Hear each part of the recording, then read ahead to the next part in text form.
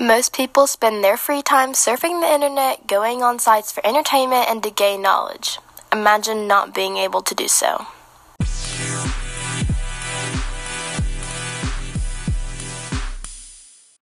Hi, I am Emma Roach, and this is my revisionist history assignment. So, after World War I, Russia was a totalitarianism state, which meant that every aspect of the citizens' lives was controlled by the government, including private and public. The totalitarian leaders used things such as police terror, indoctrination, propaganda, and censorship. Today, I'm going to talk about the censorship aspect in Russia after the Soviet Union turned into a totalitarianism form of government. The government controlled all mass media to help persuade people away from certain beliefs and actions. So no publication, film, art, or music could be produced or published until the government approved of. So I talked to Madden about this subject, and this is what she had to say about it. What do you know about censorship in old-time Russia, specifically after World War I, that kind of stuff? They used it to help people want to join the war, and they also used it to protect themselves. Yeah, the totalitarian leader used this to persuade people into thinking the government was perfect and that there were no problems, because without problems, then the people would listen to the government and what they had to say and what they had to do.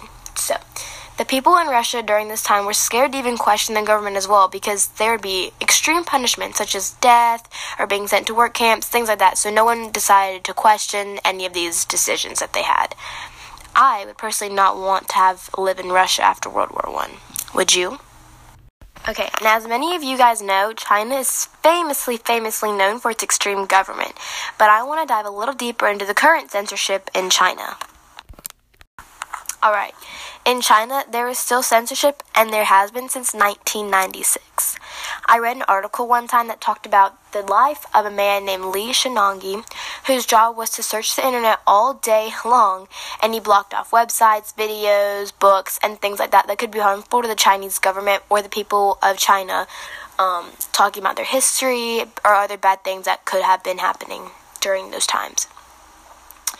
The places that he worked at a place called the Censorship Factory.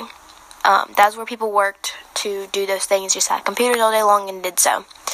The Chinese government believed that the people who did a job like Li are cleansing the internet. People who do a job like Li make up to $350 to $500 a month, and they tend to review 1,000 to 2,000 articles during a single shift. Many big online companies aren't allowed in China, like Wikipedia, Facebook, Twitter, YouTube, and some Google servers. It's kind of ironic that they block all these websites, and yet China makes up 88% of the internet users worldwide. The government gets away with blocking people's internet because they are the government, and they have the power to do so, but they also tell people that they're doing this to protect the country, which makes them feel less bad about it.